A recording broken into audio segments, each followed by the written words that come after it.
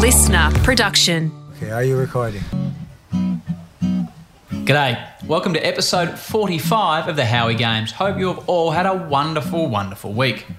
We've had a great week, haven't we, Pingy? My word, we have, Pickle. We've been on fire. It wasn't really about us, Penguin. It's always about us, Pickle. But Mum had her 40th, and you announced a big surprise at the party, Pickle.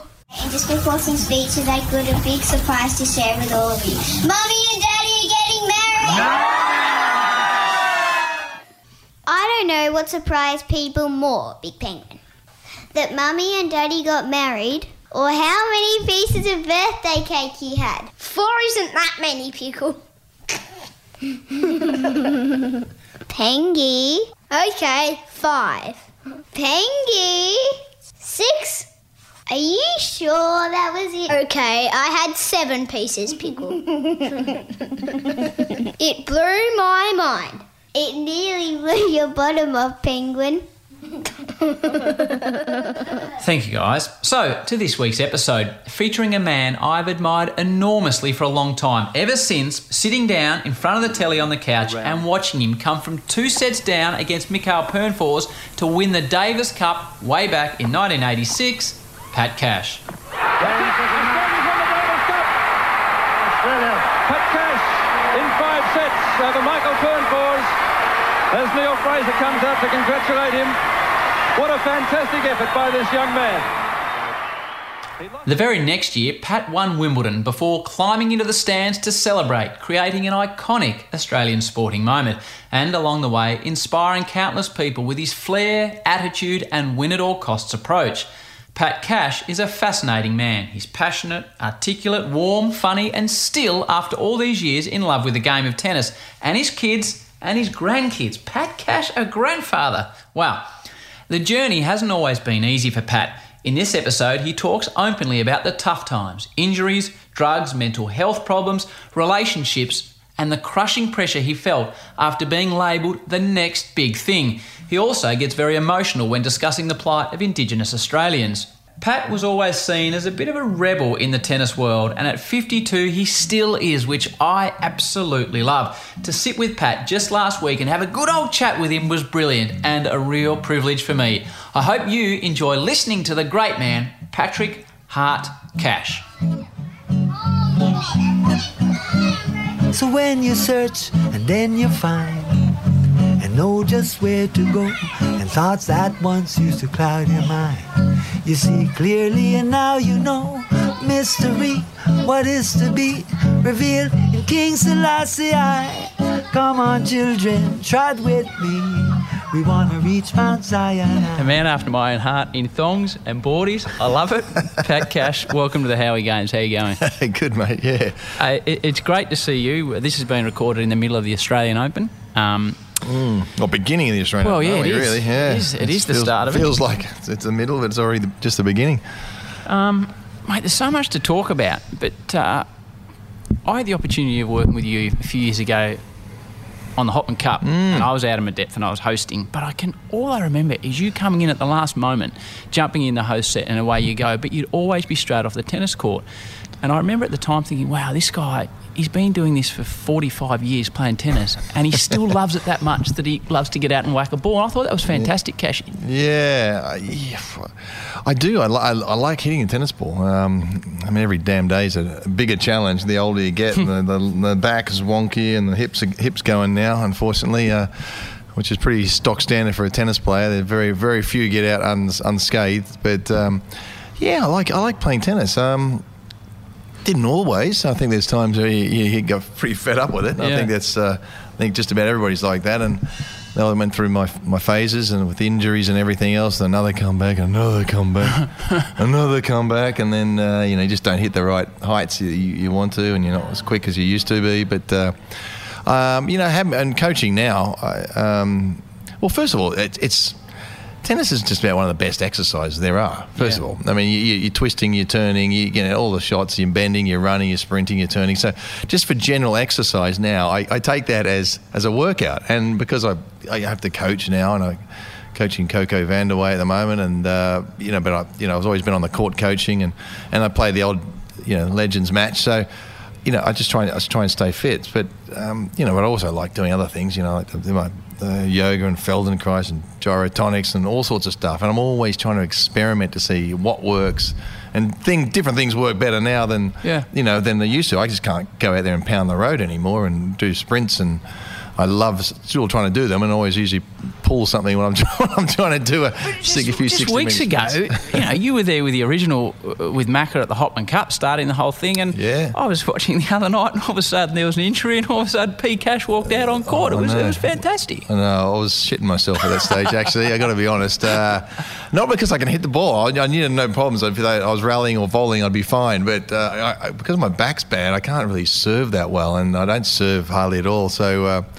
But it's amazing what a little bit of Voltaren and pop a pill 20 minutes before I got the nod, because Jack Sock hurt himself in the singles match, and he sort of turned to me and said, "Cashy, you want to get out there with Coco, your pupil?" And we sort of looked at each other and went, "Well, I don't mind if she doesn't mind." They said, "Yeah, come on, it's a bit of fun." So, but it's fun getting out there. As I said, I still play, but covering half a court, it was okay. Did you feel the love from the crowd? Because it was fun. Yeah, and there was ups and downs with the public around the place, but that's what I noticed watching. Was like everyone was just like, there was just so much love for you out on the court, which is cool. Yeah, it is. It's it's funny because over the years, the one thing I've noticed is that amongst all the there's the dramas and whatever controversies or things that were, not really that big in the big grand scheme of things, but I always had support from the tennis fans or the public. It was, and so that the times where I was like, I don't want to put my head out, I don't want to be seen as I'm walking down the road. When I got on the tennis court, other than the old heckler, there was pretty much support there. So it was really nice. I think things have sort of come around, and I think for a while there, I was just getting a bit sick of being branded as sort of the big loudmouth, whatever. I think I was for a little bit, and then so it's amazing what you can do. I just sort of said, what, I'm just not going to.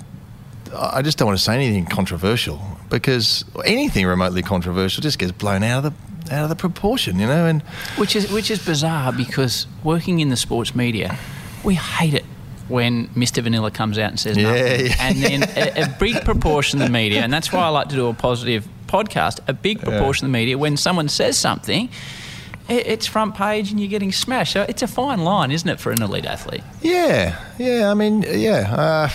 We're a sports-loving country, so you're going to get that. And, and I get it. And you know what? I'm on the other side. You wouldn't believe it, but if you asked me 30 years ago, what are the two things you will never be doing? And I'll say, for one thing, I won't be coaching. I won't be coaching. I won't be hitting enough tennis balls. I'm not going to be coaching kids or young players, up-and-coming players. Forget that. And I will never have anything to do with that frickin' media in Australia. And here I am as writing for the Sunday Times and commentating, and it's amazing, isn't it? It's how things turn around. So, one part of it is because I got to make a living, but also I actually quite enjoy it. And I thought, well, having an opinion is not a bad thing, and I think I'm very generous with my opinion and comments on other players, because I know how damn tough it is, and sports people and people in general. I think things that happen, sure, we have our opinions on politics and whatever. Don't get me started on Donald Trump,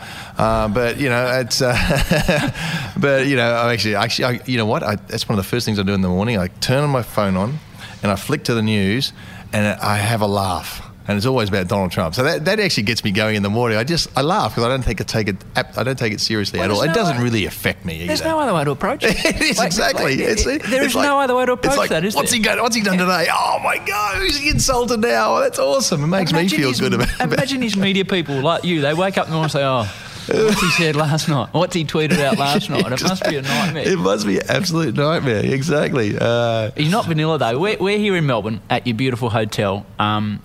And you're a Melbourne boy. Yeah. From a sporting family. Yeah, that's right. Yeah, Dad was... Well, Dad grew up in Hawthorn along with his 7 other siblings, and very working class family, and barely scraped through a living. They all seemed to get through university, and all very smart people. And Dad played University Blues or University Blacks, or I can't remember which one it was. But anyway, he played the university team, and then he got picked up for Hawthorn and played for a few years there, and ended up being top goal scorer back in the days when the Hawks were barely getting a win. Top goal scored with 26 goals for the year. You kind of laugh at that back 10 years ago or 15 years ago. What? I mean, people are kicking hundreds, and Peter Hudson and all this. And now actually 60, 70 goals is a really big season. It is. So my dad would, if he was alive, he'd probably remind me, I'm not that far off the beat at the moment. But so he loved his sport, and Mum was quite sporty. She's American, so she came out. So she was an immigrant. She came out to Australia, and they met and played tennis as socially. But I played everything as a kid. I played. I was a cricket captain at school, and I was I did this running. I was just anything to do with sport. I was there, and I was always late for school.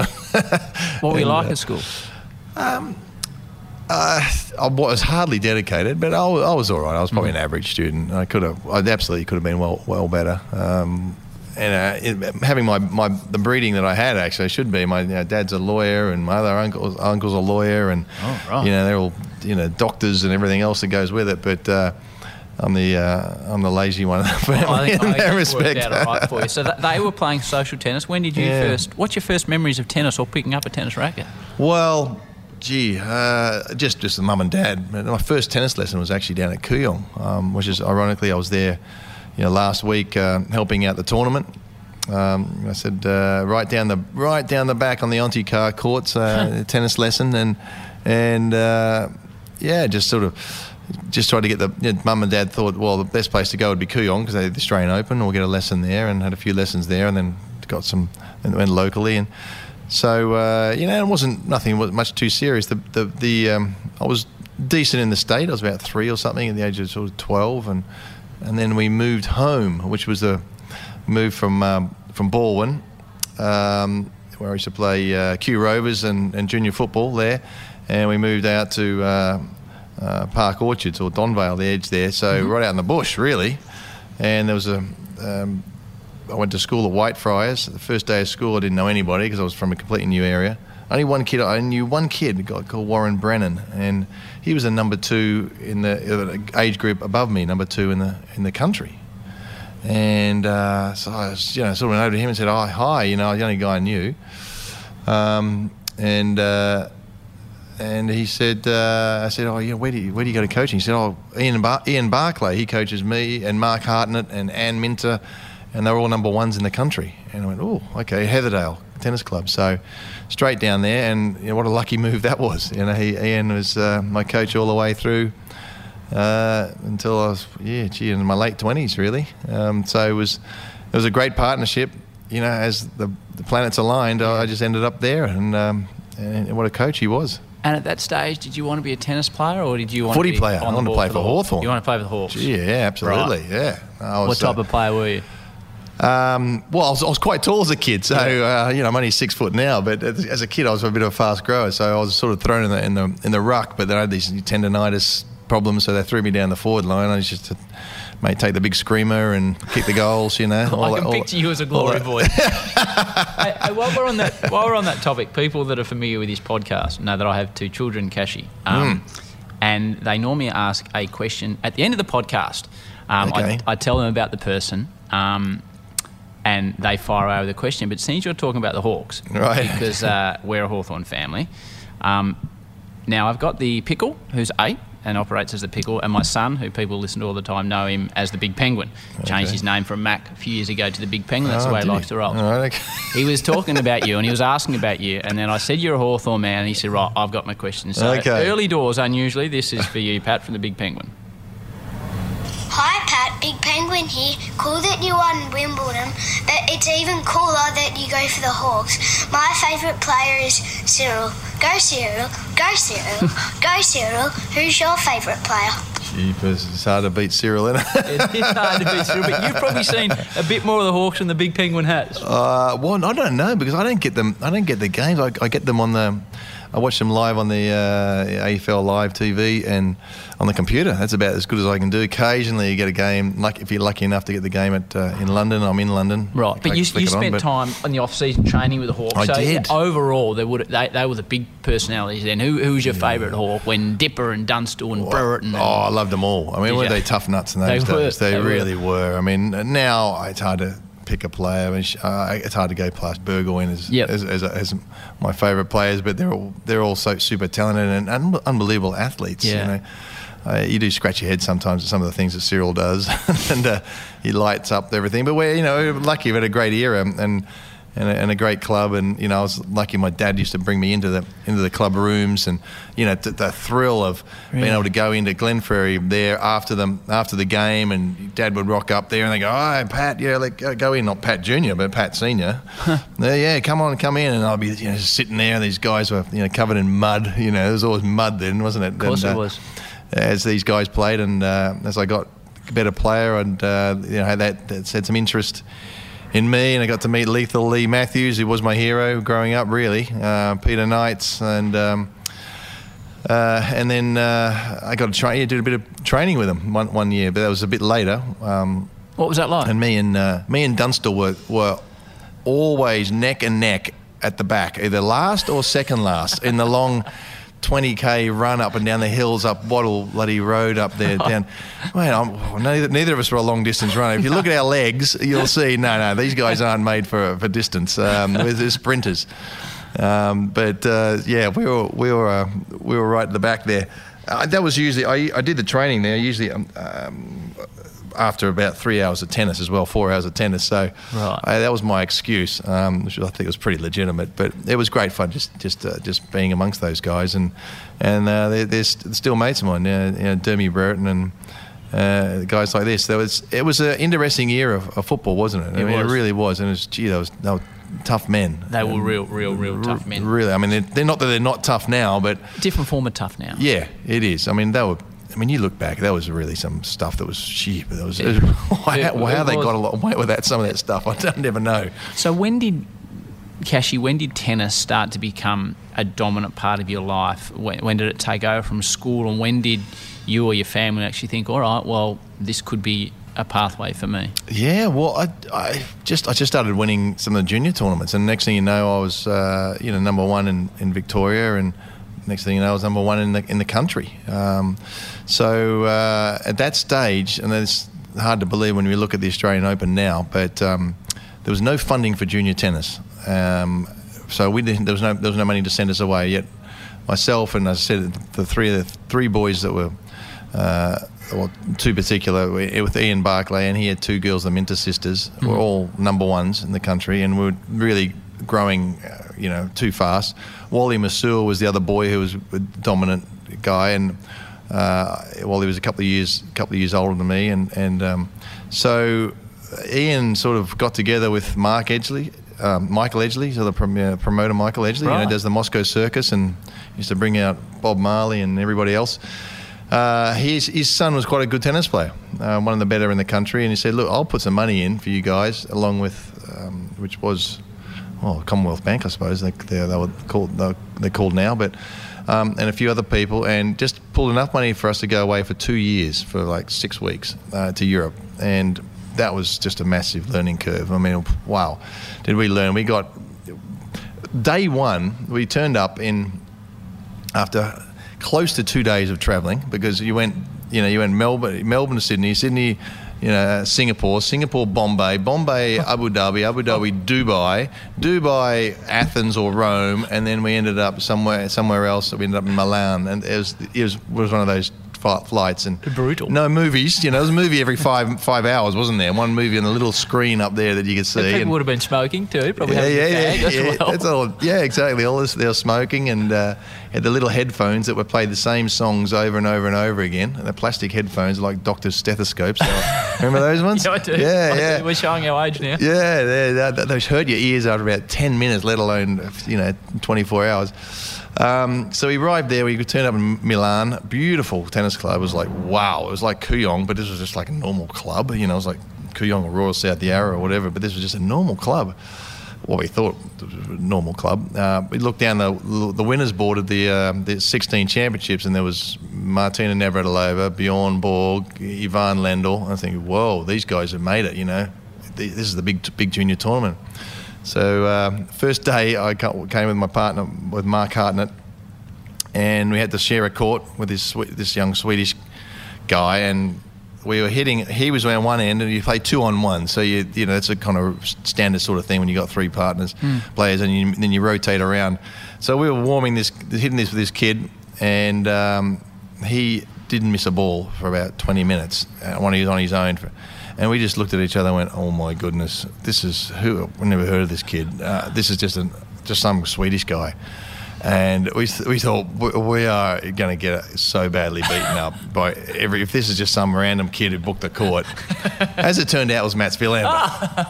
Yeah. We didn't know it at the time, but he turned out to be pretty damn good. Yeah, but we thought he was just a normal kid who just booked the court. He couldn't find a court because he had no partner. He's some Swedish guy that's randomly just turned up. But we didn't do so well the first year. We came out the second year and we did well. Mark won the tournament and we won the doubles. And then the year after, my dad said to me, he said, when the first year, my dad came and travelled with my mum to have a look, and they saw the name, saw the standard of play, and went, you know, if you win this one day, son, you know, you can go, you can quit school and go and give it a shot. That was enough. Quit school was enough, not to give it a shot, to motivate me. And we played well and ended up winning it. And after that, I went straight from there, got a wild card into Wimbledon Juniors and got to the final Wimbledon Juniors. And I thought, well, you know, now I can actually get some sponsorship money to travel on the road. And by that time, Tennis Australia started putting a bit of money in to a team, and had enough money to think about hiring Ian to travel with me, my coach. So, and then I was on my way. So I had a bit of luck and had some results at the right time. You talk about those results, and I dug around and found your book. Good The effort. Autobiography of Pat Cash, Uncovered. There's a bit of story behind that book. Can I get some of the money of that? Because the publisher ran off with it all. Did they? What's this? It's $9.95. Didn't make a cent out of that. Really? No. What happened? This guy, he's running for his life at the moment. Is he? Right. Yeah, he's a dodgy guy, small publisher. Not the guys here, but the guy in England where it started. And he routinely did it with some of the other celebrities, sportsmen he did books with. Anyway, it's another story. So it's bittersweet, that book. It's an amazing book because knowing you a little bit, I thought, well, this will be reasonably honest. It's really honest. And you were just telling me, as I was explaining to you beforehand, that it was the impetus to another famous tennis book as well. Well, possibly, yeah. I mean, I know Andre Agassi, when he came up and he said, I really like your book, you know, and I always liked rock and roll biographies, you know, and going a bit further, I mean, you know, Motley Crue and these bands, old rock and roll bands, and the stories of Led Zeppelin and that sort of stuff, and you know, that were some really fun books. I mean, they no really holds barred. No hold barred. Yeah. You know, we went for 4 days, you know, snorting cocaine and everything, that sort of stuff, and then shagging all these girls. I thought, you know, that was sort of like, you know, whoa, my God, yeah, are they really saying this? And so I kind of liked that. I was page turners, and I thought, well, they're just being honest, and they were just completely honest. Some of these rock stars, and I said, well, you know, I kind of like that. I don't want really somebody going, oh, and then I won the second round 6-4, 6-4. Yep. And then I played Fred Blow, and blah, blah, blah, and he, you know, beat him 6-4 in the third, and that was a really tough match, and I got a warning. And okay, they need a little bit of that, but I thought, let's just get stuck into what it was really like. I mean, to be perfectly honest, it was tough, and it was painful, and there was a success, and there was injuries, and there was tears, and there was blood, and there was everything that goes with it, divorce, and actually, I don't think divorce is even in that one. That's a whole book in itself. We need to get part two. Hopefully you make some money out of it. Yeah, well, I was thinking of doing part two. Well, you should, because this one finishes in the early, mid-90s. Yeah. So there's another 20 years to get through. There is, but I tend to think that there's, of all the things that I've done, and sort of when, around this time I wrote this book, I was in a really big, I think, it's not really, I want to say I became spiritual, but I believed in I suppose I believed in something that was more important. And I've been on this path to become a better person. And so I've done so many workshops, seen so many amazing people, and seen so many things in my lifetime, and been able to sort of analyse them better now than when I was just hitting tennis balls and running from the media, because I didn't want to talk to anybody, being a shy kid. Though I might not appear that way, but I really am. You still shy now? I don't like going out. That's probably why you don't see much of me, other than sort of talking about tennis generally. And I do, this is nice to. I'm very open and honest, but I don't really feel comfortable in public. Though, I like to be. I go out in public as if nobody knows me, and I don't get recognised like I used to. But I just go out there, I go to the shops, I go to the rock concerts. One of my favourite things is going to a rock concert by myself, standing, near front stage, and just doing my own thing. That's one of the great things, because nobody's watching me; they're all watching the band. Back to Pat Cash in a moment. Next week, we are going racing with 1980 Formula One world champion Alan Jones. AJ, as he's affectionately known, is a true man's man. His Formula One experiences are very, very different to the corporate, slick, controlled Formula One we see these days. F1 in the 70s and 80s was a time of high risk, really high risk, on and off the track. The stories of James Hunt and the way he would be off track are legendary. I know he's a good mate of yours. Was it everything and more that he was described as Absolutely. The typical playboy racer? Oh yeah, was he? Yeah, he was a star. Look at the smile on your face. I'm just taking you back 40 years, I reckon. Yeah. First of all, I went to James's room, and we went in there, and he said, "Hey, Big Al," he used to call me. Big Al. Big Al. He said, "Do you fancy he offered me some marijuana, and I had a couple of beers, and being absolutely not used to it, he said, AJ, there's a waitress downstairs that I think I've made a mark with, and I've teed up to meet her outside. I've told her to give you the nod, and you can let me know, and I'll liaise with her outside." I said, yeah, righto. But anyway, I suppose the old hoochie cooch got the better of me, and I've gone downstairs. And I didn't quite work out how to get downstairs without letting everybody know I was a bit ordinary. Right. So I walked down backwards, thinking they wouldn't recognise me. Just a bit low key. Trust me, you do not need to have any interest in motorsport to enjoy AJ in full cry next week. We've had a couple of great partners in recent times on the Howie Games, and if your business would like to advertise on the show, email thehowiegames@hotmail.com. That's HOWIE, thehowiegames@hotmail.com for some further details. Join the revolution where your business message can reach a large, specific audience in no time at all. Alrighty, back to Pat. What was it like at the peak of Pat Cash when you were a Wimbledon winner, two-time Davis Cup champion? I know you spent a lot of time in the UK. What was life in the public spotlight then? Like when you were walking down the street here in Melbourne, it would have been crazy, I would imagine. Well, I don't know about crazy, but it was just really weird. Was it? I've never got photographs. I've never got the. I kind of get autographs. People want an autograph, or can you write something to mum or whatever, to my mum, or I kind of get that a little bit. I really always felt uncomfortable with photographs, and I've never, whenever somebody's actually, it's a pretty appropriate photo on the cover there. Yeah. It's like I don't really want to take a photo of me, but I don't want to look at the camera in that book. Yeah. It's kind of appropriate there. Everybody's got a camera, haven't they? Selfies. So you get the selfies. Oh my goodness! How do you go for the selfies, Cashy? Everybody, it's just social media, because everybody wants a photo to show their brother, their mates, and their friends. Oh, look who I found. I mean, I just stand there, but I kind of get it. I just get people coming and say, "Can I take a photo?" Don't even hello or anything. Just photo, snap. Okay. Oh, okay. Thanks. Nice to meet you. Hi, how you going? Have a nice day. Thanks, Pat. And anything like that? No. So, as a shy person, how do you deal with that type of fame? When everyone thinks they know you because they've seen you, and everyone thinks they're your best mate. Yeah, you get it. Yeah, I'm not quite at your level, Cashy. No, but you would here in Australia. It was more than me, because you're on the you're there, out there. Yeah, it's I can kind of handle it now, but I really didn't like it. I got to be honest. I really like it. All I want to do is play tennis and just hang out with my mates a bit and my girlfriend. And at that stage, I had a young child as well. So here I was at 22 with a young child, with a girlfriend I really wasn't getting on very well with, to be perfectly honest. Travelling the world as a Wimbledon champion and cameras everywhere I went.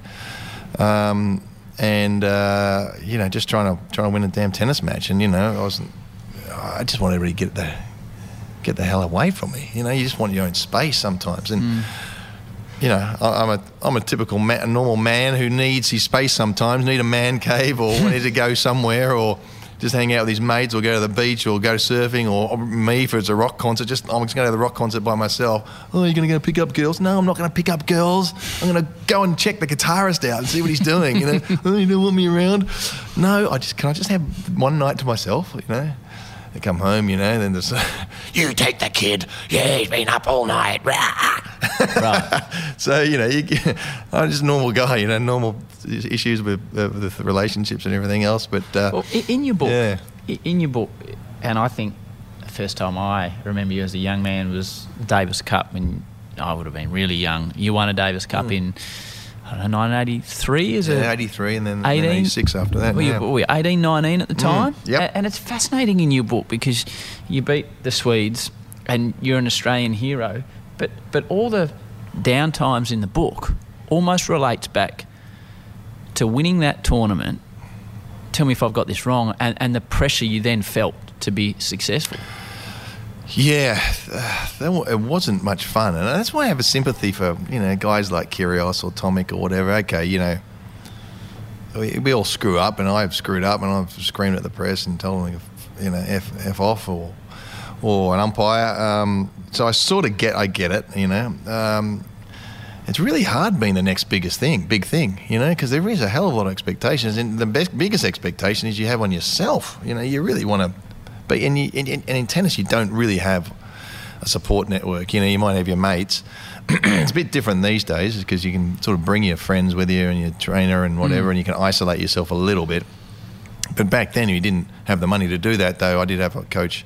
I was lucky a very rare one to have the money to have a coach. A couple of the top players had one, Lendl and McEnroe, and a couple of guys like that. But that was about it. Most had a sort of one coach to two or three players. Villander had got a coach, but he was in a team Rossignol. It was being the next big thing is not easy. I got to say, I really and every loss feels like it's written up and. So who are you letting down when you lose in your mind? Well, yourself first of all, but certainly with your family as well. You feel like your family's attached to you. You feel like you're letting them down. They're the ones that support you, and I was lucky I had a great coach who was really supportive, and it was always okay, let's get on the court and get better. And I was just so determined. I basically played my whole career, my main part of my career, by training myself to death. Because I didn't want to lose, not because I wanted to win, because I didn't want to lose. And I didn't think that was kind of unusual, but I think it kind of is. It's quite poisonous in actual fact. And I think some of the guys who kind of play a bit like that, I think Andy Murray plays a little bit like that. It's very stressful on the mind and the body, and your body ends up breaking down, and your mind just says, that's enough, stop. And I think that's what happened to me. My mind just went, for years of just pushing hard and just getting out there and training because I didn't want to feel that pain of losing. It was overwhelming, the strongest feeling that I had above anything other than the love I had for my son. And so that was priority. Did you get joy from winning at the time, or just joy from avoiding defeat? Yeah, pretty much. Joy from avoiding defeat. The classic case was when I walked after winning Wimbledon. I mean, I walked in, got out there, celebrated with my family and in the box, as everybody knows, and walked into the locker room and people shaking my hands, and the members, in those days the members were allowed in the locker room because it was their locker room. We were just borrowing it. So I'd shake hands with Fred Perry was there, and a couple of people, and then Barker's was there when you sort of sat down and finally had a chance to have a bit of a chat. And I think one of the very first things that came out of my mouth was, all right, let's go and win the US Open. that was, instead of going, geez, we won Wimbledon. I won Wimbledon. This is awesome. Let's have a party. Let's crack the champagne. Let's do that. It was like, yeah, Barker's great. I won Wimbledon, but let's go and win the US Open now. Let's win the US Open. He's like, oh yeah, just chill out, will you? Just chill out. So no, I want to get out there, and so I didn't smell the roses. Hence the tattoo on my arm. That's exactly what that tattoo is. It's a rose. It's a rose which says this. I can't get my contact. This too shall pass. This too shall pass, which means the bad times will pass, but it also means the good times will pass. So smell the roses. And supposedly, it depends on who you talk to, but it was a Sufi priest or wise Sufi man, or they say it's a Jewish man. It depends on which nation which nationality you talk to, but the king came to this wise man and said, make me happy. Do something that makes me happy. I'm miserable. I've got everything in the world. Everything. Look what I've got. And I'm unhappy. And he just went away and he came back and he just wrote that, this too shall pass. And allegedly the king got wisdom from it and changed his whole life. And it's kind of right. And I kind of, as weird as it was putting it on my arm, and I didn't quite understand it, but it's kind of right. So I'm just living... Yeah, just living every day, It's been a fantastic journey the last 10 years. So winning Wimbledon, well, firstly, what are your memories of that day? It is, I've been lucky enough on this podcast to speak to John Bertrand, and obviously that's an iconic Australian sporting moment. Kathy Freeman, another one, an iconic sporting moment. Yeah. Like, you winning Wimbledon is an iconic Australian sporting moment, which in itself is bloody fantastic. What are your memories of all that? Well, the memory specifically is, there's another one, sort of being another issue with, being the next big thing, because we had a lot of champions. Wimbledon champions up at our yin-yang, there was Newcombe, there was Laver, there was, Emerson, there was Fraser, we had a lot of them, but then all of a sudden we didn't. A really hot Wimbledon, so it was stinking hot. The courts were really dry. It was fast. It suited me down to the ground, and luckily I had a sports psychologist with me, Jeff Bond, who worked with the Institute of Sport, and that was from my physio, David Zucker, who used to work with the Olympics as well. He was an Olympic physio. He said, listen, why don't you work with this guy? So I had the right guy in my team. I knew I could win it. It was a matter of doing it. It's another thing doing it, knowing that you can win. It's like being the favourite for a 100-metre sprint or whatever. It must be tough being a 100 or hurdler, because you got to go and you can't falter. You can't over those. You clip that hurdle, you're done. So I felt I was kind of in that position where all I've got to do is I got to do it. I can beat Lendl. I know I can beat Lendl. I beat him at the Australian Open. It's my favourite surface. It's his least favourite surface. I should be able to beat this guy, even though he got to the final the year before. Blah blah blah. So the stress was high, and I knew I had to win the first set, and I did get through the first set, and it just had to sort of come together, and it did. It did come together, and I often joke about the mental stuff. It's household words now almost. The coaches roll it off their tongue. One match. We're just playing one match, one game at a time, one match at a time. We'll take the finals as they come. All that sort of stuff. But they were not known words back then. Process, not result. Exactly. This was stuff that I was learning, and I never heard it before. And Jeff was great, and he said, "Look, this is what we need to do. We need to focus on something." And it was sort of setting the point up, because it wasn't about serving aces all the time in those days. We didn't have the powerful strings and rackets, and it was about setting the point up and finishing it off and being crisp and sharp. And so that was my game plan, and it was to put all that into play, and it kind of worked. And I'll probably become more famous for climbing through the stands than anything else. Did you plan that or not? Yeah, well, sort of. I did, yeah, but not very well, because I kind of got stuck halfway up. So you'd had a thought: if I win this, I'm going to jump into the crowd. Yeah, that was about it. I said the night before, pretty much exactly what you said. Yeah. When I win tomorrow, I'm going to jump in and come to the box and thank them, because they were the team that put me together. I had the psychologist. I had Anne Quinn, my trainer. A woman trainer, but back then there's not even a woman trainer on the tour now. I think she was the only woman trainer, I think, in the history of the men's tour, and that was back in '87. So, but she was the best. I wanted her. She was the best. And it was just, she was important, of course, and my dad was up there, and my sister, my lovely sister was up there as well. So there was a whole bunch of connection, and people had really supported me. And, when you're having a baby and you're 20 and you're on the road and, you got to tell your family, my girlfriend's pregnant, and there's like, you just met her. Who is she? Yeah, we're going to have a baby.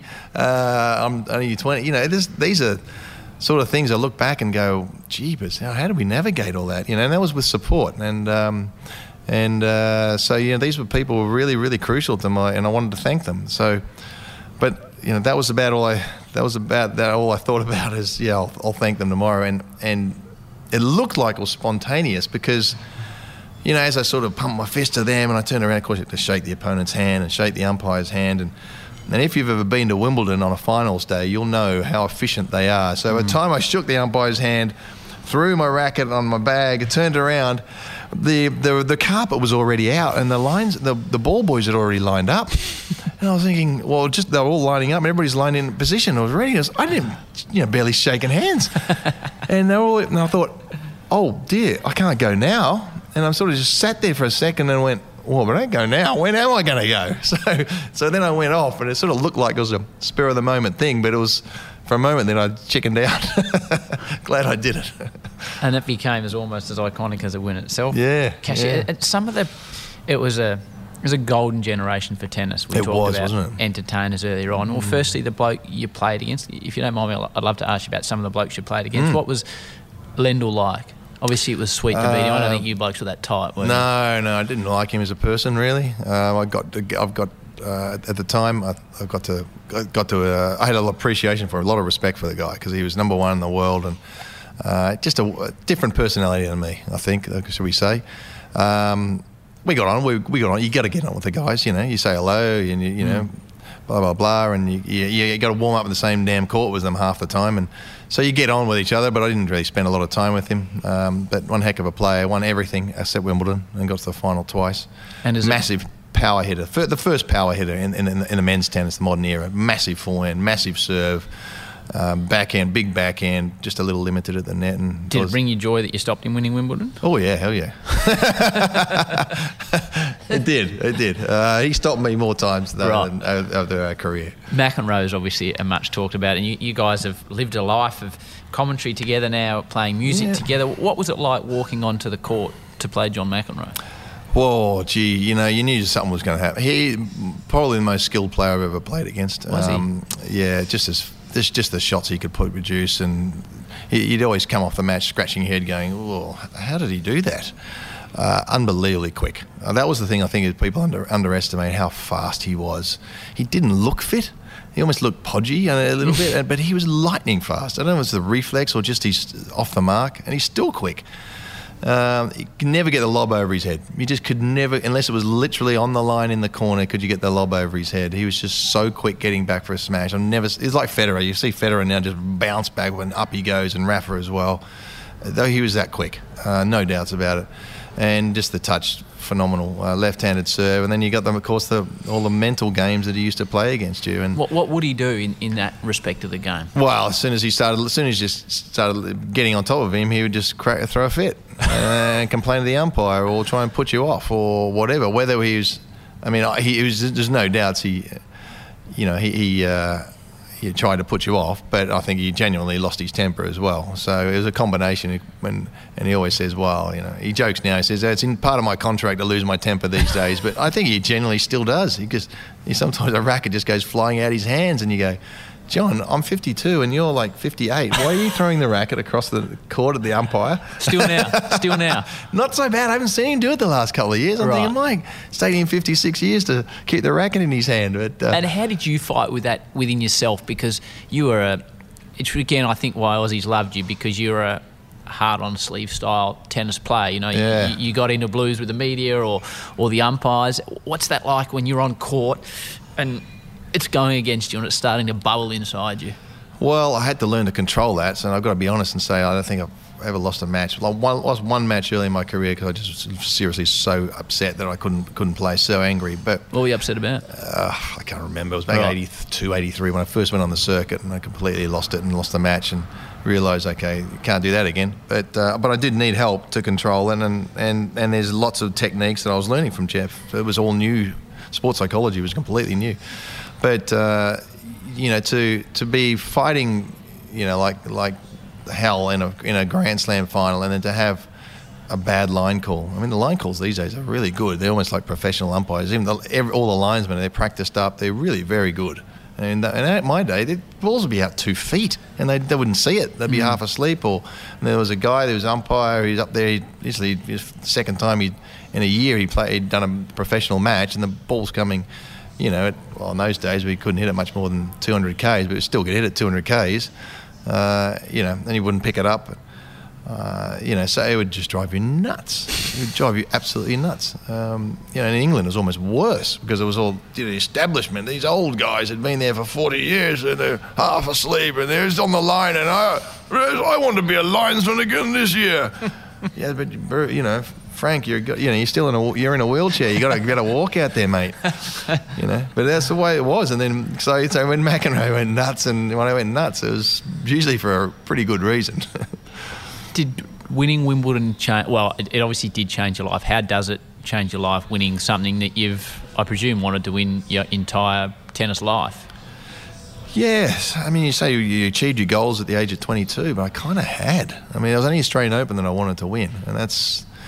I fell short twice on that. I wanted to win Davis Cup and Wimbledon and the Australian Open. And, if I won the US Open, great. French Open, that's probably the toughest physical one because on the clay. But I realised I was never going to be able to match it with those guys on the clay.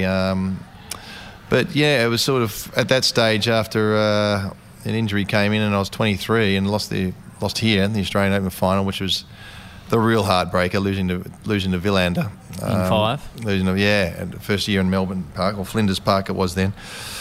Losing to Edberg was the one that got away because I really felt I could beat Stefan and did my shoulder in the quarter-final match against Noah and managed to get through beat Lendl in the semi-final, but my arm was completely gone. So I sort of walked off that match thinking, you know what, you had him beaten there, you had him up in the go into the fifth set. I had him double break, and I just served, I think, 3 double faults in a row, 2 games in a row.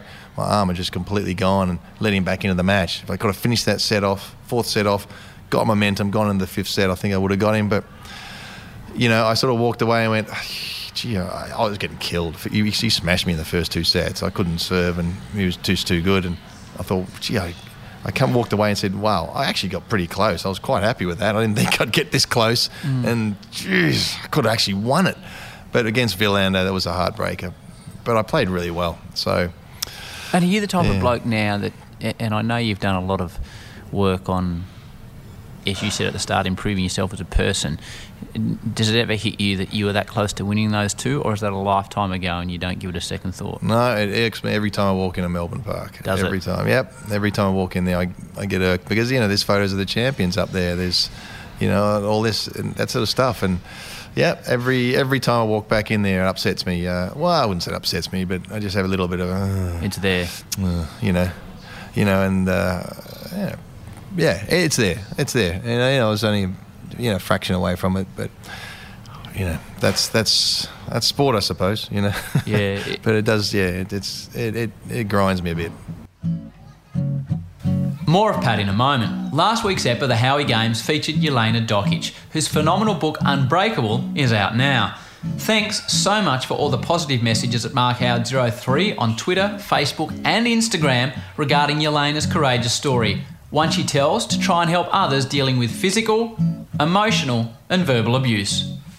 Very often I would go, out there on the court, even later when my ranking dropped, maybe I was 100 in the world. But people don't realise I was going out there with all of these problems. And winning, a match maybe on the challenger level was such a big accomplishment. And it's hard to explain that to people on, such an individual sport and a tough tour like that. But for me, those were, accomplishments because there was so much going on still in my private life that I, again, talk about, and everything that he was putting me through.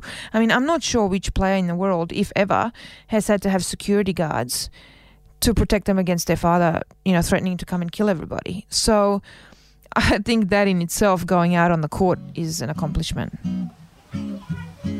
If you get the chance, check out the entire back catalogue. There's a lot of them there these days. Alrighty, thanks to everyone who has got in touch, by the way, regarding personal Howie Games style podcasts. So if you have someone close to you whose story you would like documented, send us an email at thehowiegames@hotmail.com. That's Howie, Howie, thehowiegames@hotmail.com. Now, these aren't for broadcast, but one-on-one chats that I will conduct with someone close to you whose history and story you want preserved for posterity. Something for your family, friends and future generations to have as a keepsake. Time to go back to Pat Cash. If there's anything I've learned doing this podcast, that it's people that achieve truly elite things, it's never all plain sailing. In fact, a lot of it is not plain sailing. Yeah. You talk in your book, probably before anyone was really understanding of mental health. You talked about mental health in your book. How do you reflect on that period? Do you have a dark side to your personality?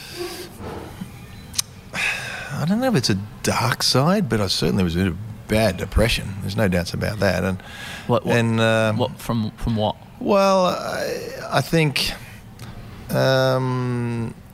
most of it. Gee, it's hard to know exactly, but where it all started and where it all came from. But certainly it came piling upon itself when I was getting injured all the time and trying to make comebacks, and that was. But I think that most of my career I had a little minor bit of depression throughout the whole, 8 years or whatever that I was on and off, 10 years that I was on and off injured. At the end it got worse. Looking back at it, I think I don't know if I could have done much different. I think I was in a... Is this something you're comfortable talking about or not? Yeah, no, absolutely, right. 100%. I think that's why I was very happy to put this in the book, because I think it's a really... There's so many sports people are in this position, and that's why I wrote it. One of the reasons I think it's quite confronting. Yeah, it is, and it's very cathartic writing the book, and it's got the stuff out. It's like writing a note to your ex-girlfriend, and be able to rip it up and throw it away, but you get it out. Right. And it gets to the point of thoughts of suicide in the book, which I imagine hard to read. It must be hard to write.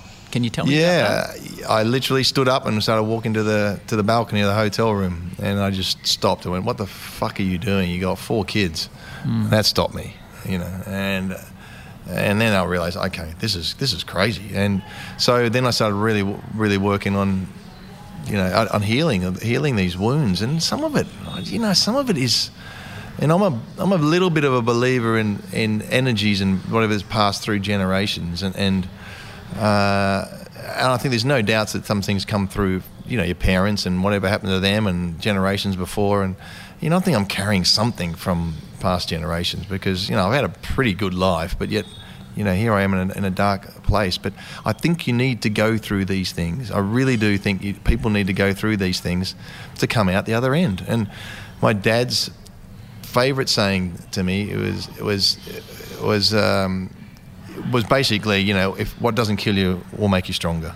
The steel is tempered in the fire, he used to say all the time. And in other words, you get into that fire, and when you come out, you're tougher, and so that was. You do need to go through these things, and everybody has not everybody, but most people have in life. They have these moments where what am I doing? What is life all about? What's the purpose? Where am I? And I was one of those people, but being on the front cover of tennis magazine and stuff like that was not an easy place to discuss to go through this. There wasn't any Beyond Blue back then, and not that I think Beyond Blue is really a good thing, but there is a serious lack of mental health facilities in Australia. I tried to start a foundation up. John McGorry, it's his Australian of the Year a few years ago. We said, listen, how can we get something going for mental health people gee, we just felt like, went in a dead end there. But there is serious need for this sort of stuff, and it's certainly in Britain as well, where I live. Oh my goodness, there's nothing. And people, and war heroes, people coming out from war. I mean, they don't do anything. Half the people who come back from war are on the street in Britain, homeless and just can't deal with the stuff. So, and where's the help for them? It's it's an interesting path. Your way of dealing with it, again, you're written about it really openly. Was substances, which is a typical part. Come on, Howie, just get it out there, mate. Yeah, well, I like to do so. Yeah, I like to have a party, and it's not easy to ask things about that. No, you look like you're a bit nervous saying that, but no, I'm very open about it. I don't want to ask you things that you talk about taking coke, and it was a big part of your lifestyle there for a while. Yeah, for a short while it was. Yeah, absolutely, and that was the end of my career, and I think. And is that to deal with the feeling low? I think it was. Yeah, I think I wanted to have a bit of fun. Hey, the tennis career's over. Let's go and have fun. You know, I was uncomfortable asking you about that too. Yeah, I can see you were. Yeah. That's why I was trying to wind you up a bit there. No, absolutely. I hadn't. It was. It's not what you might read in the headlines of you. Pat Cash. I'm supposed I was a cocaine addict for God knows how many years. I don't know what they wrote. But that's just a story. That's not the case at all.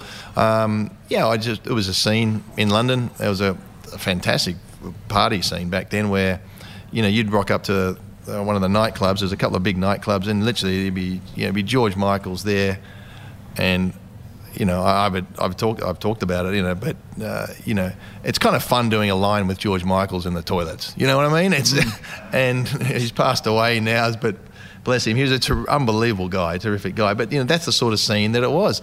Robert De Niro would be there, and there'd be supermodel here and there, and you'd turn up and be chatting away to a movie star, Robert Downey Jr. Oh, hey mate, how you going? Oh, hey, I'm Pat. Oh yeah, I know you. Chatting away with Robert Downey Jr. and he's doing his Charlie Chaplin movie. What are you doing in London? Oh, I'm doing this movie, Charlie Chaplin. Just every weekend, it was great fun, and everybody was pretty relaxed about it. And what's life like? You do have a bit of a night every couple of weekends, and then you go back to the family. What's life like, Cashy, when you are the king of the world, so to speak, when you're in those circles and there is so much excess there to tempt you? How does a kid growing up in Melbourne that wanted to play tennis deal with whether it be drugs or women or tennis or money or fame? It's a lot to throw at someone. Yeah, I don't think I necessarily dealt with it particularly well. I think... Who would, though? Yeah, I mean, it was exciting. It was fun. I wasted a lot of money. But I was never really crazy. I was never really concerned about money. So I'm probably over generous. I was just gave money to the kids. Oh, not I think so much to the kids, but my ex-wife and whatever. But I never really felt I had a problem. Though I did go into rehab, not for that, but for depression. And my wife went in there first, and we went in there for a family day. And it was one of the great eye openers that kind of changed me as well. She went in, she said, "I'm going to go into rehab." I'm like, "Why? You haven't got a problem?" She said, "No, but I'm really don't feel good about things." She was a bit more sensitive than I was. I'm like, "Hey, you're right, just sleep it off, you'll be fine." Oh, no, we're doing these drugs a little bit too often. Not that I didn't think it was not like a every daily thing by any means. But so she went into rehab, more about depression. We went in there as a family to discuss things, and she had, father passed away, all these sort of things, deal with that. And I went in there and went, "Whoa, I need to be here." So she checked out, I checked in over New Year's 2000. Family deal. So, yeah, almost. She came out, looked after the kids, and then I was looking after the kids, and we swapped places, really. I said, "I got to book in. I need to learn more about this and why I'm doing these things." And it was one of the best. I had Christmas there. It's Christmas, in rehab, it's not great. It's probably not a great place to be.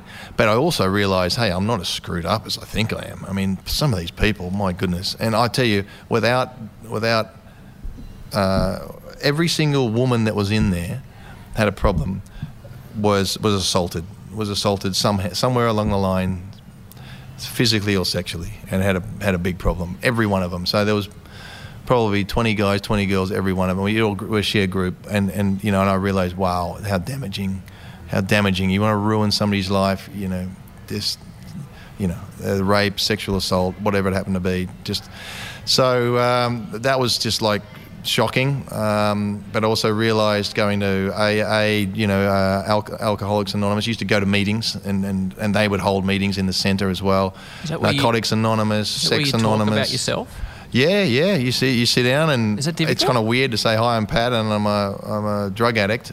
I didn't feel right there because I didn't feel like I was a drug addict, but I said it anyway. Hi, I'm Pat, I'm an alcoholic. Hi, I'm Pat, I'm a sex addict. Hi, Pat, I'm a this. But then I quickly realised, actually, I'm not like these people, but I do have something that's going on. And how do I learn about this? So being the tennis player I am, and the determined tennis player, whenever there was a workshop going on or something, they just do all sorts of stuff. Who wants to get up and discuss things? Who wants to be the first one up? I'd have to put my hand up straight away. Yeah, I'll try that. I'll go out. Yeah, let's get into it. Let's get it fixed, like a tennis backhand. Yeah, let's get it fixed. Let's go. So I just dove into everything and healings and all sorts of stuff. And it's just like, oh my God, this is just amazingly powerful. And I had a great time. I actually, and I arrived New Year's night in Melbourne, and the fireworks on the year 2000. Did the Australian Open, and then I went to the very next week. I flew all the way up to Uruguay, to Punta del Este, and that is the party place in South America, where it was nothing started until 10 p.m. at night. The tennis matches were starting at about 10 p.m. at night. There was women everywhere, half naked, bikinis, parties, God knows whatever it was. And there I was saying, I'm going to be completely sober, not have a drink, not do anything. And I'm like, this is a real good test. If I can get through this, I can get through anything. And then I was on my way. And then since then, it's been a great learning curve, and learning about the ego and everything else that goes with it. It's been amazing. Let's move on to happier, positive things, Cashy. Music has been a massive part of your life. And you've got to hang out with just about every rock star known to man. What is it about music? And how are you these days as a guitarist? Oh, I'm definitely out of practice. Right. I think I'm slightly better than I used to be, but I'm out of practice. Oh, when I sit there and I watch somebody play and I go, oh, I'm just so crap. I'd never be like that. It's just depressing. Pick up the guitar, learn a few licks, and I'm getting better slowly, but yeah, it's kind of, I love my music. I just love watching guitarists do their things, and drummers and everything else. So you're into the heavier type of? I would say I'm into guitar stuff. So okay. I love my blues. I love the blues. That's kind of almost where it started. Beatles. I mean, my brother's record collection. I was just reminiscing with Juno Roxas. I don't know if you remember Juno, the band Roxas. He's a good mate of mine. He came to tennis yesterday and watched a very sick Coco run around the court. But supported us there, and I say, my brother had these records when I was a kid. Hard Day's Night, Beatles. So that was the first one I got put on, and I got that. I was like, oh, I like this band. I didn't understand who this Lou Reed guy. I didn't understand who this Steely Dan was. I didn't understand the Rolling Stones. That I did quite intrigued by the Sticky Fingers cover of the album, and then the Physical Graffiti, Led Zeppelin. I was like, oh, that's a weird cover. As it turned out, it's my favourite album of all time. And that was my brother thought, he's pretty cool. He's got some cool records, but it took me about 20 years to realise. And I just liked guitar. I grew up AC/DC, Rose Tattoo, that sort of stuff. I remember going to the record store and saying, I said, have you got any hard rock music? And the guy goes, oh, I don't know, ZZ Top, you heard of them? I said, yeah, okay. Oh, no, I haven't heard of them. Okay, get that. And I went back in, looking at the records. I used to just spend hours there looking at the records. And I flipped through and saw this band in leather. And I thought, that's got to be a heavy metal band. It was Judas Priest, Unleashed in the East album, which still today is my favourite live album of all time. And I said, can you put this on? And he put it on, and I went, oh my God. That was it. I was sold on heavy metal. You were hooked.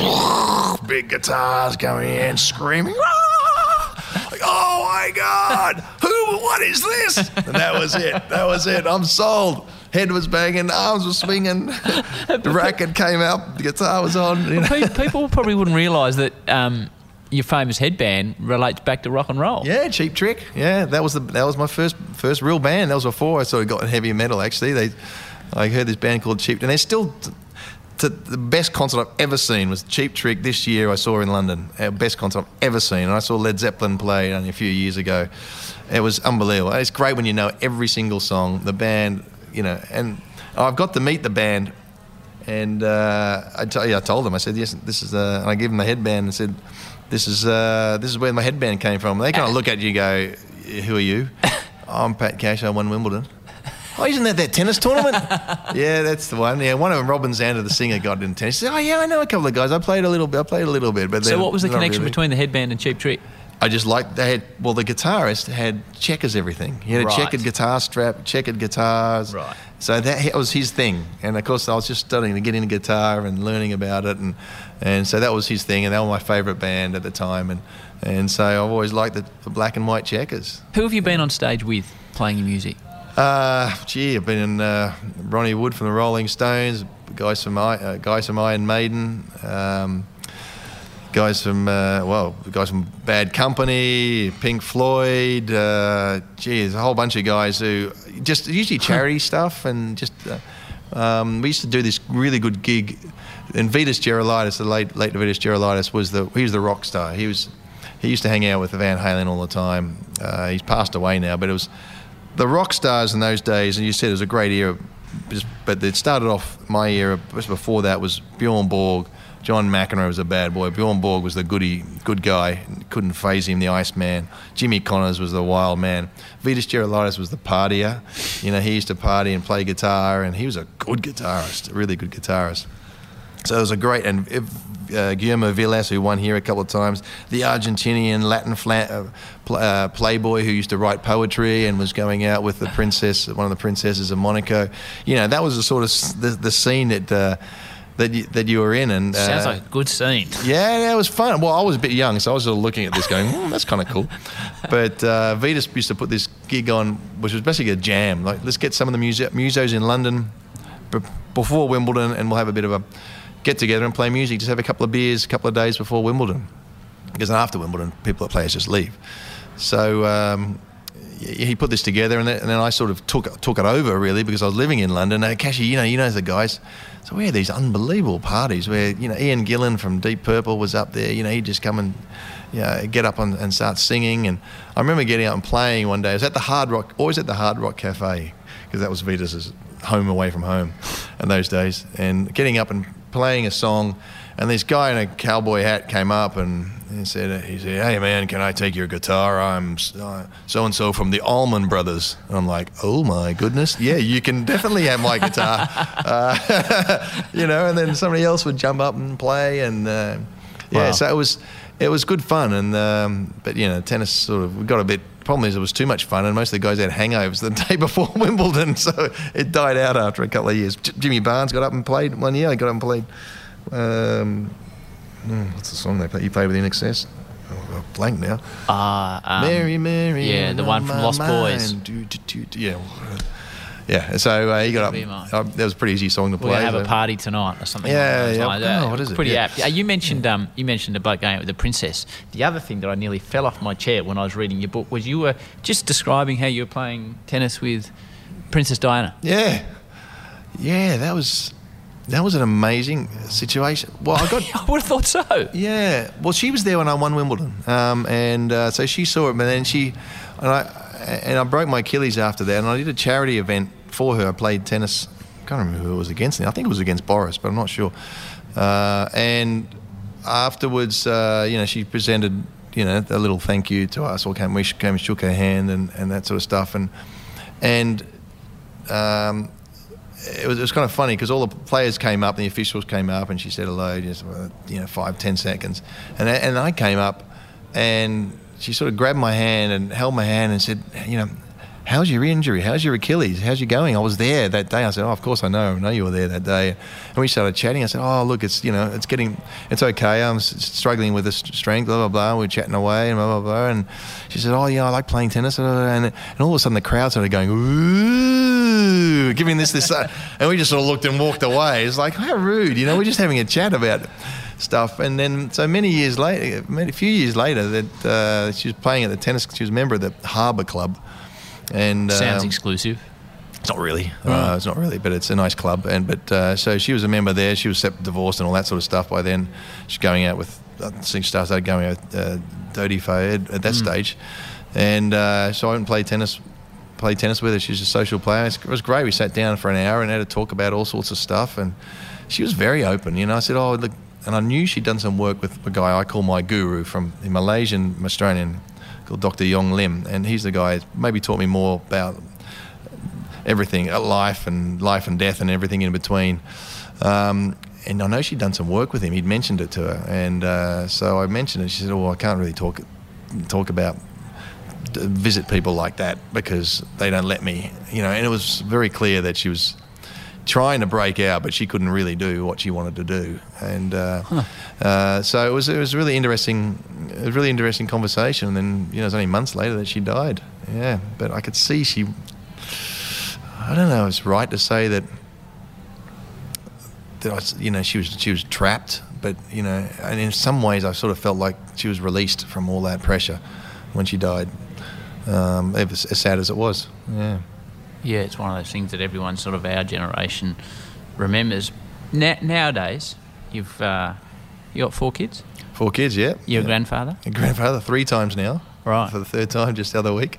Little Marley. Tell me about kids and being a grandfather and being a parent. Isn't that a challenge? The biggest. The best, but the biggest. It is. You know what? By far the best, though. I look back, I got a 31-year-old son, and I got who's just got married last year. Beautiful guy, beautiful boy. What a great kid he is. He's the one I was holding with the Wimbledon trophy with, and he's just got married. He's just so special. A daughter who's just had a 3rd baby. Just another amazing woman. Works with handicapped children and a passion for working with children with autism. And then I got my twin boys with my wife. Chalk and cheese. One is up, wanted to be a tennis player or wanted to be, very motivated. Was up at 5 o'clock to go for a run before he got on the bus, and then went to training, and then came back and he did his homework, and then he did this and he did that, and how you going, Jet? His name's Jet. Yeah, how you going? Yeah, good. What's happening? Oh, not much. What about the girlfriend? Oh, yeah. Okay. Yeah. What are you doing? Yeah, I'm studying. I got A's. I got this and doing that. He did sports psychology. He did psychology and got just graduated. And then they got the other twin, who's not got very good eyesight. Doesn't really play sport, though he can play all right. And so, hey, Shannon, how's it going? You got 15 minutes later, he's still telling you about how he feels about life and that bizarre his music. When they're twins and they come from the same place. It's like they shouldn't be brothers. Right. It's amazing, but they're just so amazing. They're so beautiful. And, I've just got a great relationship with them, all of them. That's fantastic. It is absolutely fantastic. And I don't know, whatever I screw up in life or whatever mistakes I've done, I tell you what, I've done a good job there, or their mothers have done a good job. Well, that's the most important job. It is absolutely the most important job, and I don't know where it went. I just don't know where it went. The twins are 23 now. My son's 31. Where did it go? And I have to read back in the book to see what happened. It's just like, it's gone in a flash. Yeah. But, I'm always there, trying to communicate with them, playing pool on the mobile phone with my son, of course, in London, just before I came down here. Funny way to communicating with your kids, but he's off traveling South America, just graduated, does Spanish, and my other one, the twin, is you're not sure what he wants to do in life, and I'm supporting that. He does part-time at a juice bar in Austin, Texas, and does a course. At university, and I'm happy about that, and I say anything you ever need, you call me, I think that's what the parents, I believe my job as a parent is to raise your children so they can have their own healthy and wonderful life, and then be there for them if something goes wrong, which it will, and support them. So I always tell them that, if you need anything, let me know. And it usually is, Dad, can you pay your rent this month? Dad, I need some money. Yeah, no problems. Hey, what's going on? I'm not paying the rent the whole year. But I said I'll support them through their school, so they don't come out of college, university with any debt. And then they're on their own, really. You've probably had more cause for introspection of their own life than most people, I reckon, as a general rule. So you probably are more equipped to answer this than most people. And I said to you at the start, this podcast is about inspiring and motivation through telling stories of success. What do you reckon is the general key to being successful? Being happy, I think, is first one. I mean, you need to have what's the definition of successful? Well, that was the next question. That was my next question. That's interesting. And we just talked about being the most important thing being raising parents. Yeah. Now, for me, success, Roger Federer winning 18 Grand Slams, Pete Sampras winning 7 Wimbledons or whatever he's won, 8. Yeah, that's great. Is that better than, I don't know. I mean, is that better than a single mum, on welfare or not getting any money from the dirtbag ex-husband, raising 3 kids and getting them through into university? Oh my God, no. That is hats off to you, lady. Whatever. That is they're the real true champions. So they get rewarded? No. They don't get prize money? No. But that is they need that's the thing that's just impressed me more than anything. You sort of said, well, to be successful is happiness. Are you happy now? I'm very happy. Yeah, I spend a lot of time working on that, and I think meditation has been a huge thing for me. I'm constantly trying to get better, but I think also learning a lot of different techniques on how to deal with things. I think you learn different techniques, but meditation's been huge for me. The ego, trying to strip away the ego, really is so important. A book that I follow is A Course in Miracles. I don't know if A Course in Miracles. It's channeled by whatever you want to think. It's basically a lady was channeling words from Jesus Christ. Believe what you want to believe. I believe it's true. When you read the book, you realise, wow. And it's not Christian at all. In actual fact, it's probably more Buddhist than it is Christian, because it doesn't believe in religion necessarily. So, and it has daily lessons, and it's just absolutely inspiring. So, the daily lessons I do, it's a yearbook, and it's a workbook as well. I've been through it. It's my 4th year. I think I've gone through it now, and it's just a very, very inspiring book. And there's some great teachers out there. Marianne Williamson, I think, is a fantastic teacher. Gary Reinhardt is an expert on the Course in Miracles. He's a fantastic, unbelievable teacher. I like to learn from these things, but you also got to experience and you got to do your work. And the most important thing, if I say one bit of advice, is forgiveness. Forgive yourself, forgive others, and that there's no wrong and no right. I think that is the number one thing that started me on this path, to realise there is no wrong and no right. What I believe and what my neighbour believes is different. And if you can say, okay, well, there's no wrong and no right, you can say, okay, killing somebody is right. Okay, well, maybe we're pushing it, but in general, just take it with a pinch of salt that everybody's got an opinion, and there's maybe no wrong and no right. I mean, we're near Australia Day, and all of a sudden I've been lumped into this Australia Day debate because I'm passionate about what's happening with the horrendous treatment that the Aboriginals are still dealing with, the Native Australians, did I say that? First Australians, Indigenous Australians, I should say.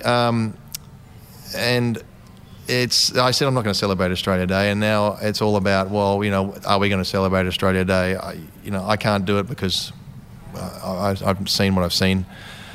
It's not about Australia damn Day, what day it is. I mean, it's rubbing salt in the wounds of Indigenous Australians that put it on January 26th when the first fleet landed. It really is. I mean, that's really, I think, incredibly disrespectful. But it's not really about a day. It's about, what I'm saying, it's about the treatment of these people that are living in Australia, the first Australians, and the way they're living. This would be if anybody was living in the suburb of Coburg here or Paran were treated like that, it'd be all over the front news. They'd be outside this suburb newspapers. They'd be going to the councillor. They'd be going to the minister. What's going on here? They're living in the street. They're living in a caravan. You've turned the water off. They've got no electricity. It's boiling hot.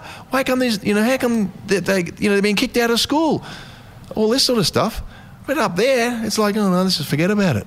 No, that's not happening. And I think it is happening, but I think people are too scared to talk about it. And maybe I've shaken it up and I'm getting a bit of compliments. I'm getting a bit of abuse. I'm getting a shut your mouth. Who do you think you are? And it's like, okay, mate, I'm just saying what I've seen. And I think people should see it before they make a decision about Australia Day. And like you said 2 minutes ago, everyone's got their own not opinion. Australia Day, but sorry, the 26th of January. Australia Day we should celebrate for sure. And it causes debate, I know, for the first time. Maybe 4 years ago I was down in Tassie and it was an area where some ships landed and it was the first time I'd read it, and it was a tourist plaque and it was talking about this is the day when Tasmania was invaded. And the word hit me and I was like, yeah, because it's not what I learnt at school. No, it's all right. But all of a sudden that word made sense to me. It's not what you learn at school. Yeah. Life, I'll get out your hair. You've lived, which I love, you've lived a life, for want of a better term, Cashy, outside the lines. As in you haven't been an establishment man at all, I don't reckon, in your whole life. I'm not an establishment guy. So is it worth the extra angst that you get in a professional life, in a personal life, whatever part of your life, to be outside the lines, if you know what I mean? Does that make sense? Yeah. I do wonder that. I think, well, if I just toe the line a little bit, maybe I'll get invited to be part of the Davis Cup or, that sort of thing. I'm me. I think I've got to speak genuinely from my heart and what I truly believe. And I do, I think I do look at myself in the mirror a lot and go, are you doing this because your ego's getting out and you think you need to say something, or you actually genuinely believe this as something that should be done? And sometimes I cross that line and I go, what was that all about? And I go, what was that all about? Oh, gee, man, calm down. You're just upset because you didn't get a ticket to the tennis or something, and I do get upset because I don't get invited to the tennis. I get invited one seat to the Australian Open once a year to sit there, as long as I sit with everybody, all the officials and the sponsors and really? be a good boy. Yeah, I get 2 seats for one. As a two-time Davis Cup winner and a man that's played in his own final. Don't start me off, Ken Howie. Right. Well, that's shit. That's shit, Cashy. Well, I think it is. But anyway, it's not about me. That's because of living outside the lines, though? I just don't think they treat tennis players very well. A lot of ex-Davis Cup players don't get invited back. They're supposed. It is really, really bad. If you're an ex-football player who play for the club, you'd have tickets. Can I have a couple of tickets? Yeah, every weekend. What do you want? Every home game you got a ticket. Here's a free membership. Away games, no problems. Right. You come back to Australia, you get 2 seats for one night session, as long as you go to the dinner with them and do all that sort of stuff. That's just ridiculous. I get extra tickets because I play, and now because I coach. Not actually tickets, extra pass. And I do get a couple of tickets, and they're very generous in that respect. But if I wasn't, I would get nothing. But anyway. So I got to check in with myself all the time and say, you're going too far here, or you're not. But some things, and I don't know what it is, but seeing the Aboriginal community and hearing these people and sitting hours and hours and hours and talking about to these elders, these people whose knowledge is dying out, who are just so passionate. All they want is a house that they can live with their kids, and put them in a school where they actually speak the same language and that they don't get thrown out because they don't know English, and et cetera, et cetera. And, with 200 different languages in Australia, how are you going to lump all the same, Indigenous Australians together and say, off you go?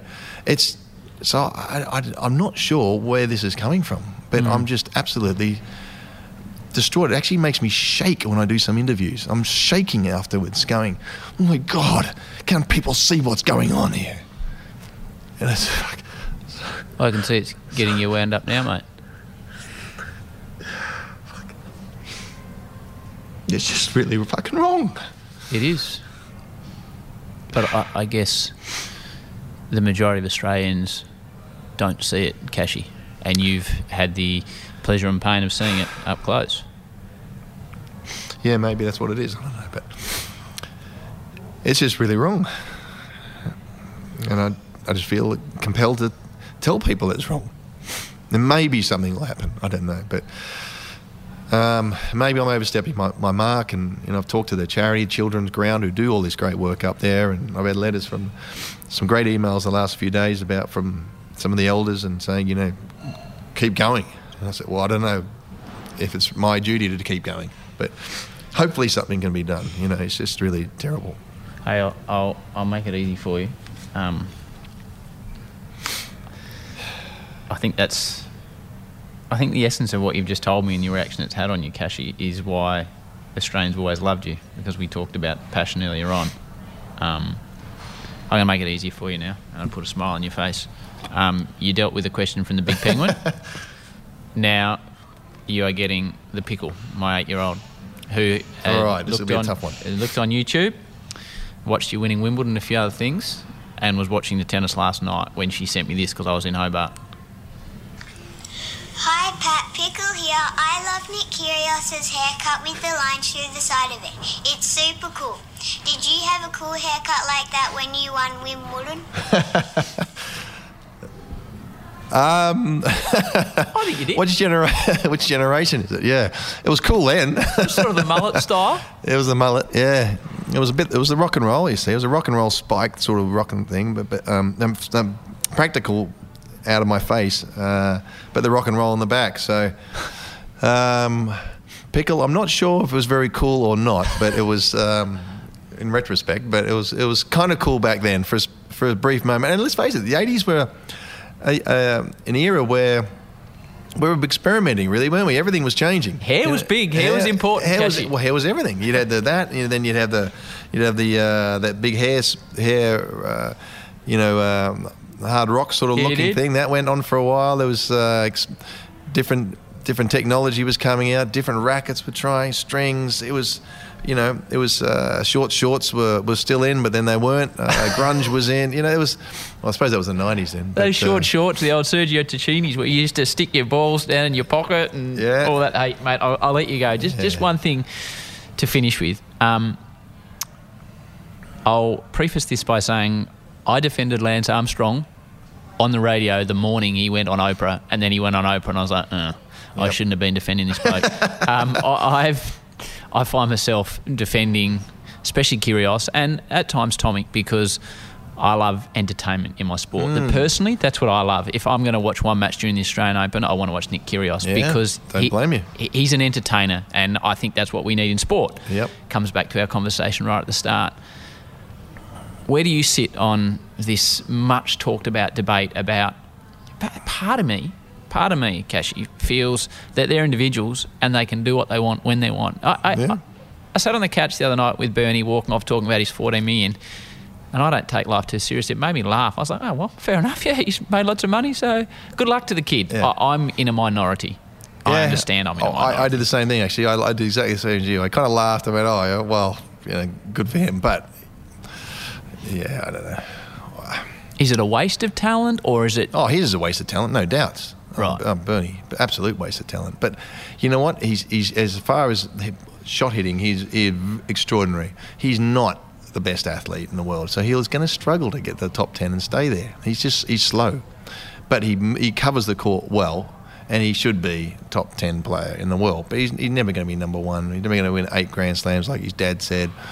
And he's just had a weird... I mean, I was hearing Jelena Dokic talk the other day, or today, the Fed Cup charity fundraiser.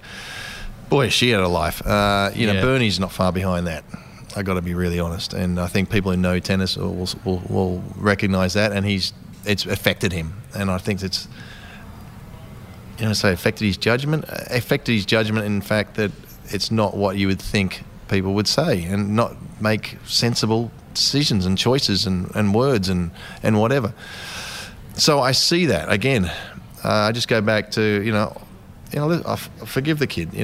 He's done me no harm, and we've had a bit of a spat. He was a bit of a crazy old thing. He gave me a real telling down last year. In person or via the media? Yeah, no, in person.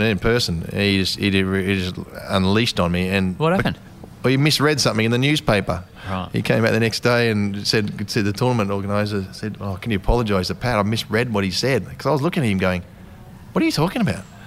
You think this and that?" And he was laying me into me, and I'm just sitting there going, well, standing there looking at him because he's about 6 inches taller than me, going, "What are you talking about?" And then my blood started boiling, and I'm going to go, "If you say one more word, I am going to punch you in the fucking head." and then that's when that's all the lessons I've learned. I just took a deep breath and went, "It's just bruising my ego here for a second." 20 years of training took over. Yeah, and then I went, okay, this is not making much sense. I don't know what he's talking about. Anyway, and then he was fine. That was fine. I actually interviewed him afterwards, and he came back out. And anyway, so he's a strange kid, but I don't mind him. But it's if it's about money, if he wants money. Hey, listen, there's plenty of people out here making businesses who are doing it for a living to make money, to make, have a nice house and buy a beautiful car and all that sort of stuff. No problems with that, But if you said, if they said, "Oh, listen, hi, everybody, I'm building this chain of food or whatever it happens to be, chain of shops. All I'm in this is just to make a lot of money and so I can build a house and have a boat and I can go on holiday every 5 minutes. I want you guys to build that money for me." Everybody turn around and go, I quit. If they said it out loud. But he said it out loud and he said, "Well, I'm my boss and I'm doing the thing." So, it's like, okay, well, if his motivation is to make money, then cool. And Nick on the other side, I think he's just a different character. At times I find him really disrespectful to a lot of people, including myself. Again, is it my ego? And I sit there and go, you know what? If Nick doesn't like me or he just grunts as he walks past me or doesn't give me a proper handshake, then so what? What do I care? Do I really give a rat's ass about Nick Kyrgios? No. Is he a good player? Hell yeah. He's a heck of a player. Is he exciting to watch? Yeah, he is. Is he going to win a Grand Slam? Possibly. In this era that's coming up when some of the other guys are gone. He could do. And, what will I say about that? Well, if he plays well, I'll say he played well. If he played shit, I'll say he played shit. And if I see him, I'll congratulate him. Hey, mate, well done. That's enough. Walk off. You come a long way since I saw you as a kid hitting a few balls with you, And that's the way it is. Is he strange? Is he this? Is he that? Has he done some wrong things on the court? Well, yeah, probably has, in my opinion. But as you said, and you said it, and one of my best mates from America says the same thing. He says, when Nick Kyrgios comes on the TV, I'm not turning off. Exactly right. And is that bad for tennis? No, it's absolutely not bad for tennis. Is it bad for tennis when he tanks and he walks off the court and he's swearing at the opponent and he's swearing at everybody else? Yeah, that is bad for tennis. But you're going to turn the TV off? No, you're not. So he's, that's the way it is. Sport is an entertainment business these days. Is it? Yeah, that's the thing. That's always the thing that I always jostle with. There's competition out there for it. You can go to the movies, or you can go to the beach, or you can be entertained by watching your sport. Finally, Cashy, and you've been so great with your time. I know a lot of kids listen to this podcast, which is really, really cool, and a lot of them are on the way to training. Ooh, sorry about swearing, kids. No, mate, have a listen to Luke Longley's episode. You'll be fine. You'll be seriously fine. For any young kid out there that wants to achieve something in sport, and this could be something you could answer over 3 hours, but to answer it in 30 seconds. Okay. I'm a youngster. I'm on the way to training, and I want to do well at my sport. What's the one thing that I need to remember, do you think? You got to work hard. There's no getting away around that. You got to work harder than you ever thought you had to work to be successful, to be really successful. If you got a lot of talent, you can sort of skim some of those a little bit around the edges. Don't get sucked into goals long term. I think you can have a big goal. Yeah, I want to play in a premiership team, or I want to be in the Australian cricket team, or whatever, netball team, whatever it is. Okay, that's great. But assess your goals all the time. Don't let results be your main focus. Don't let results be your main focus. Be your focus to be better, to be the best you can be, and work. And that is tireless, and that will get you somewhere.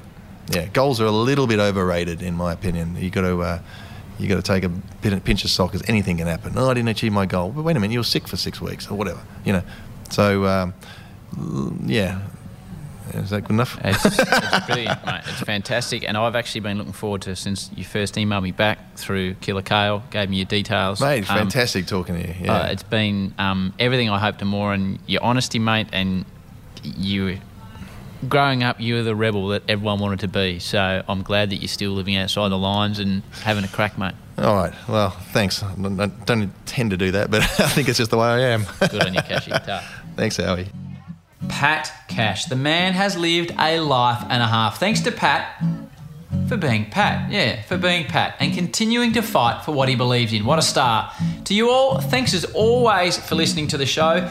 Please tap someone on the shoulder this week and say, hey, have you heard of the Howie Games? This is how you listen to it. That'd be great. Thanks to MJ, who was in fine form at the wedding, it must be said. Did very well, the kid. Thanks as always, mate. And until next Thursday, peace and love. And we can do it if we try. If we try. If we try.